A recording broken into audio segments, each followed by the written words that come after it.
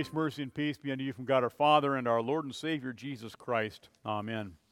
Our text today is from Matthew, the gospel lesson, the story of the parable of the 10 virgins, the 5 wise and the 5 foolish.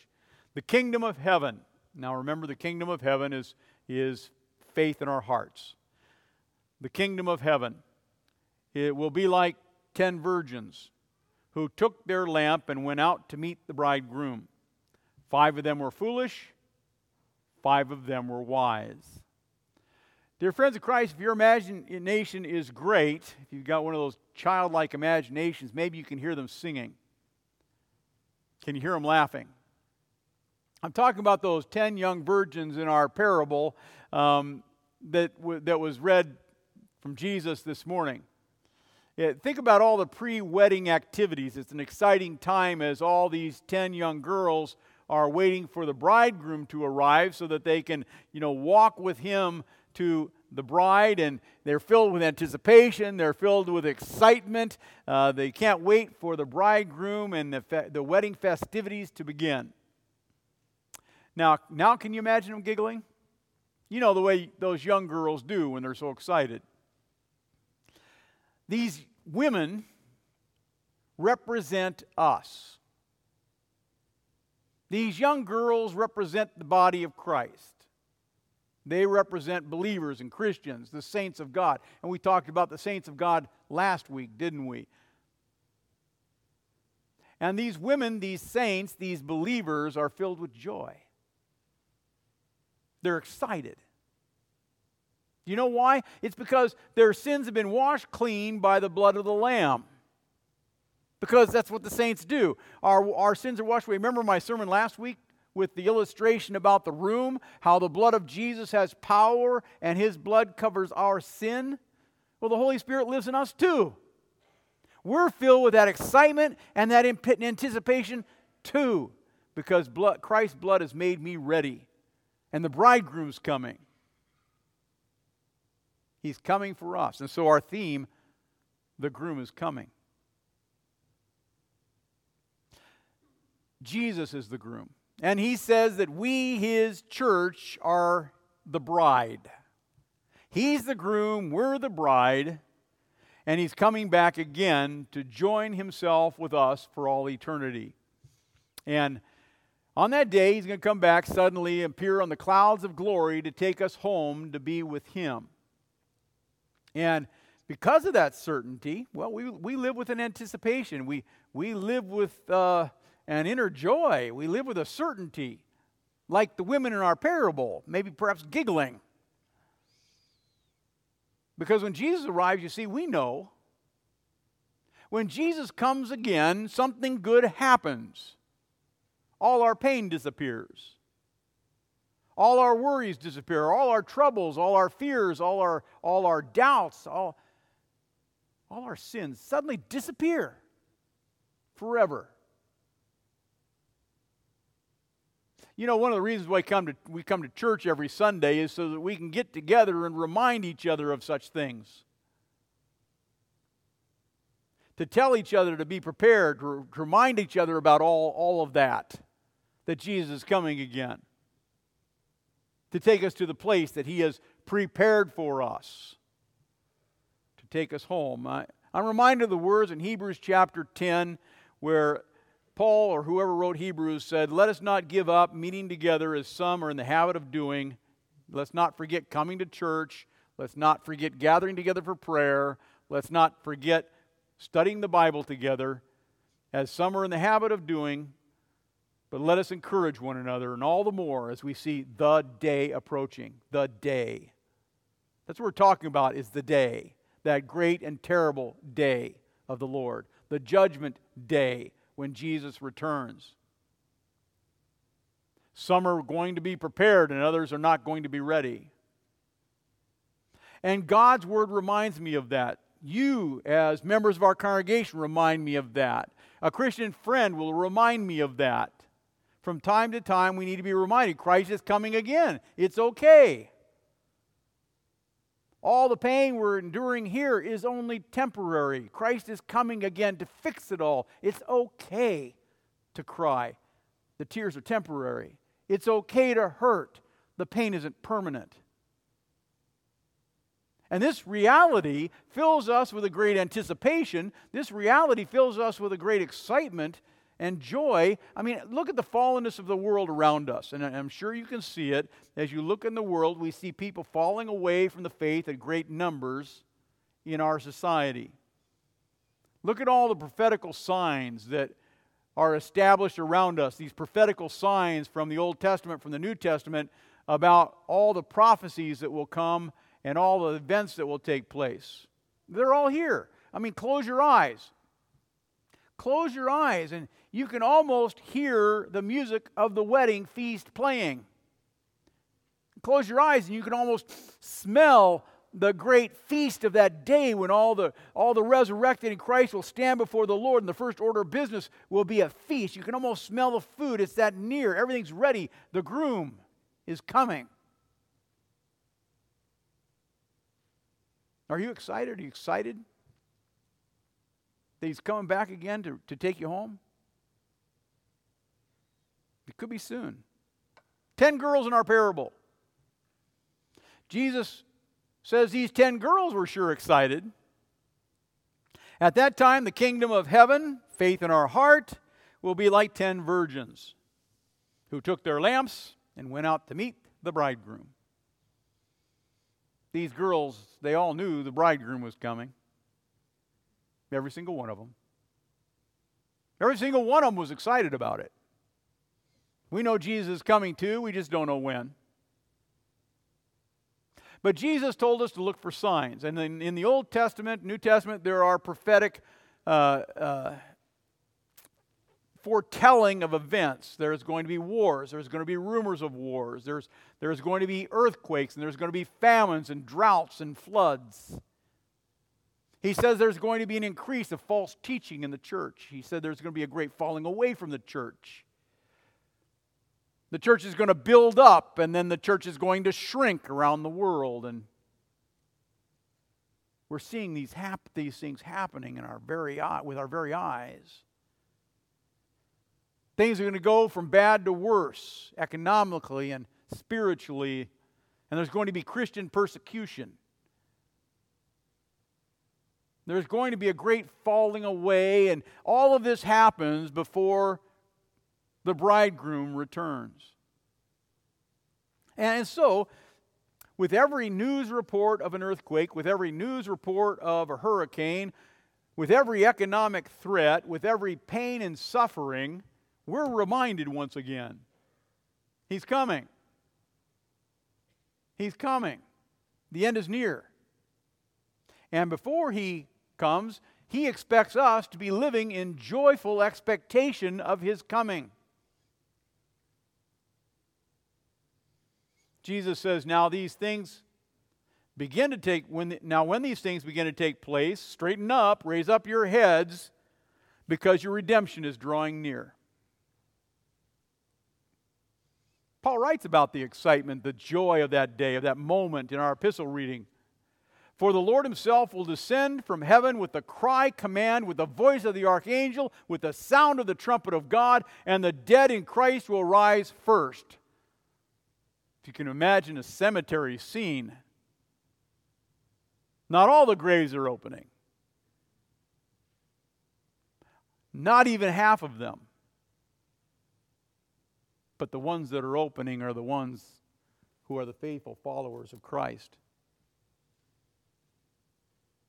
The dead in Christ will rise first, and then we who are alive, who are left, will be caught up together with them in the clouds. We'll be floating in the air to meet the Lord in the air. Why? Because judgment's coming here, and we don't want to be here when that judgment takes place.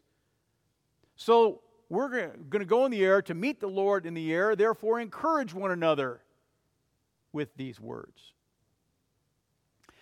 You remember our text from last week in John? He reminded us, beloved, we are God's children now. And what we will be has not yet appeared. But we know that when Jesus appears, we'll be like Him.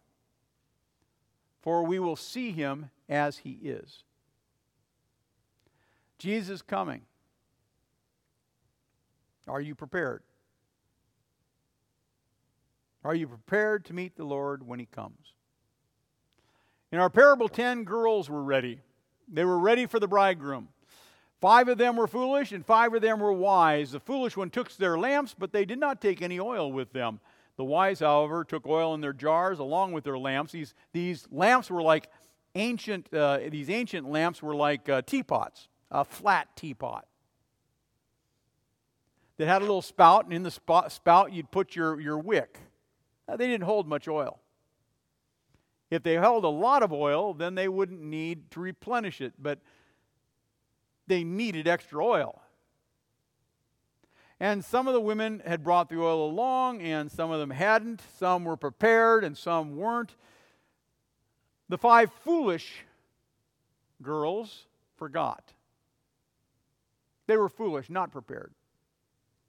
And this would become a problem for them, because Jesus said the bridegroom was a long time in coming. And they all became drowsy and fell asleep. We can relate with the young women, indeed, because Jesus has been a long time in coming. I mean, how many years as a pastor sat in a pulpit like I am saying, well, here we are at the end of the year, Jesus is coming again. And of course, it's easy to fall asleep. But He's coming, and there are going to be a lot of people surprised when He comes again. A lot of Christians surprised when He comes again. A lot of believers. And so Jesus warns His people. He warns His believers. What happened to the 5 foolish girls who forgot to bring the extra oil? They went to the market to buy some, and when they returned, it was too late. Too late. They missed the bridegroom. They were locked out of the festivities. They missed their opportunity because, spiritually speaking, they had lost their faith. You see. We see the same thing happening today all around us, spiritual apathy. I don't feel like going to church. I don't feel like raising my kids in Christ. I don't feel like doing much in the congregation. I don't feel like studying the Bible. I don't want to listen to any Bible studies. Worship, well, sure, if I have time. Obedience, if it fits my lifestyle. It's so easy to stray, and what makes matters worse is that Peter says there will be scoffers in that day who say, where is the promise of Christ coming? For ever since our fathers fell asleep and died, all things are continuing as they have been from the beginning of creation. And indeed, from our sinful human perspectives, Jesus is taking a long time to come back. But remember what wise man King Solomon once said. There is a season, a time, a purpose for everything under heaven. Christ is coming, and we don't know when. In our parable, the bridegroom tarried in coming, and of course, all the women fell asleep. They all got tired. They all got lazy. They aren't giggling now, they're snoring. Are the people of God snoring? They're sleeping. What Jesus is saying is there's a spiritual problem here. They're not awake. They'd fallen asleep spiritually. And the 5 had even wandered away. They'd fallen asleep. And there was no spiritual alarm clock to wake them up. And there'll be no spiritual alarm clock to wake us up before that great and terrible day comes either. It'll come suddenly like a thief in the night, the Bible says. And you'll either be prepared or you won't. And that's why Paul wrote, behold, now is a favorable time. Behold, now is the day of your salvation. And again he says, the hour has come for you to wake up from your slumber. Because our salvation is nearer now than when we first believed. You know, it's so easy. It's so easy for us to become spiritually tired. to grow in spiritual apathy. It happens to the best of us. It happens to pastors. Just to get tired of all of the spiritual stuff and all the work it takes to fight against the world and to fight against our sinful flesh. And if we're not careful, we'll find ourselves forgetting to think about Jesus. We'll find ourselves forgetting to seek His forgiveness. We'll find ourselves forgetting to serve Him. We might even stop caring about Him. Why is it so easy to grow apathetic? Jesus tells us, watch yourselves, lest your hearts be weighed down with the dissipation and drunkenness and the cares of this life. And that day will come upon you suddenly like a trap. Don't get caught up in the spiritual trap. Don't get caught up with the worries and dissipation and the anxieties and the troubles of this life. Don't get caught up with all the COVID stuff. Don't get caught up with all the political turmoil. Don't get caught up in your worry about the country. Don't get caught up in all your worry about your life. You won't be prepared to meet Jesus. And before you know it, the bridegroom will come. Don't be like the 5 foolish virgins. They weren't prepared. They made a foolish mistake. It was too late. They showed up to the party and Jesus is at the door and let us in, Lord. Lord, let us in. And the voice must surely have disappointed them. Truly, I say to you, I don't know who you are.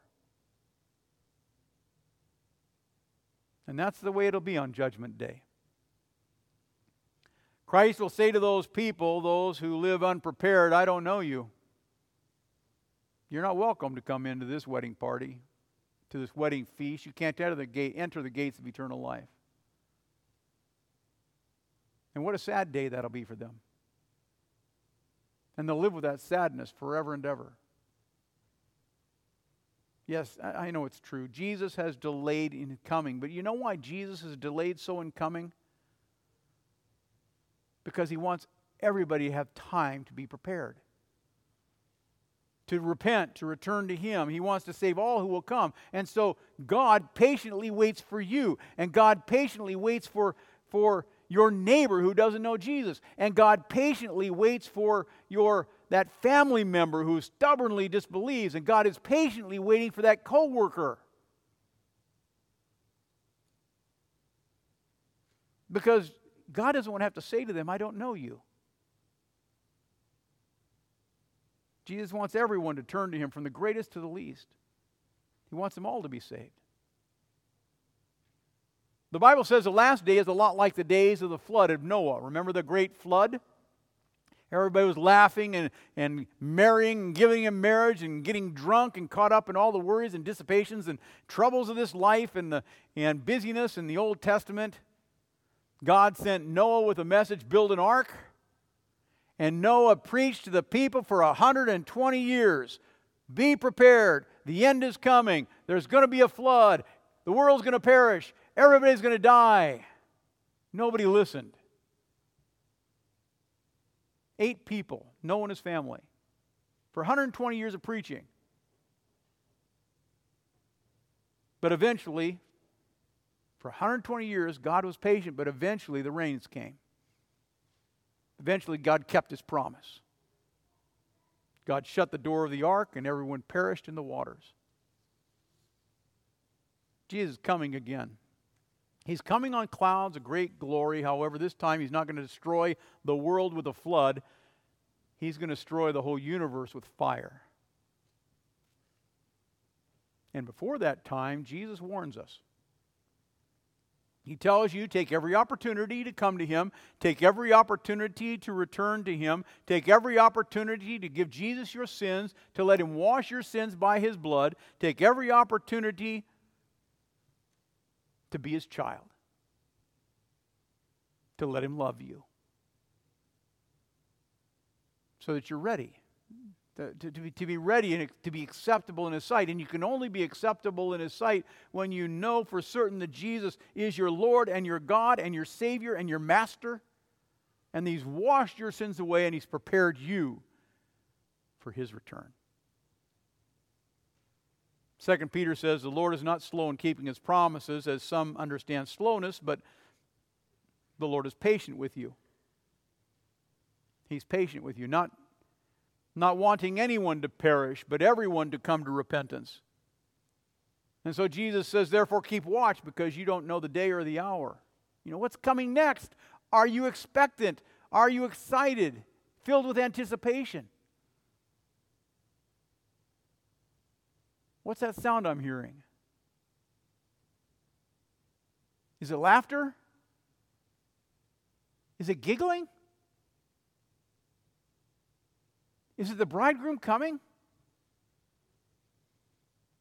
Might be. Amen. Now may the peace of God that passes all understanding keep your hearts and your minds in Christ Jesus into life everlasting. Amen.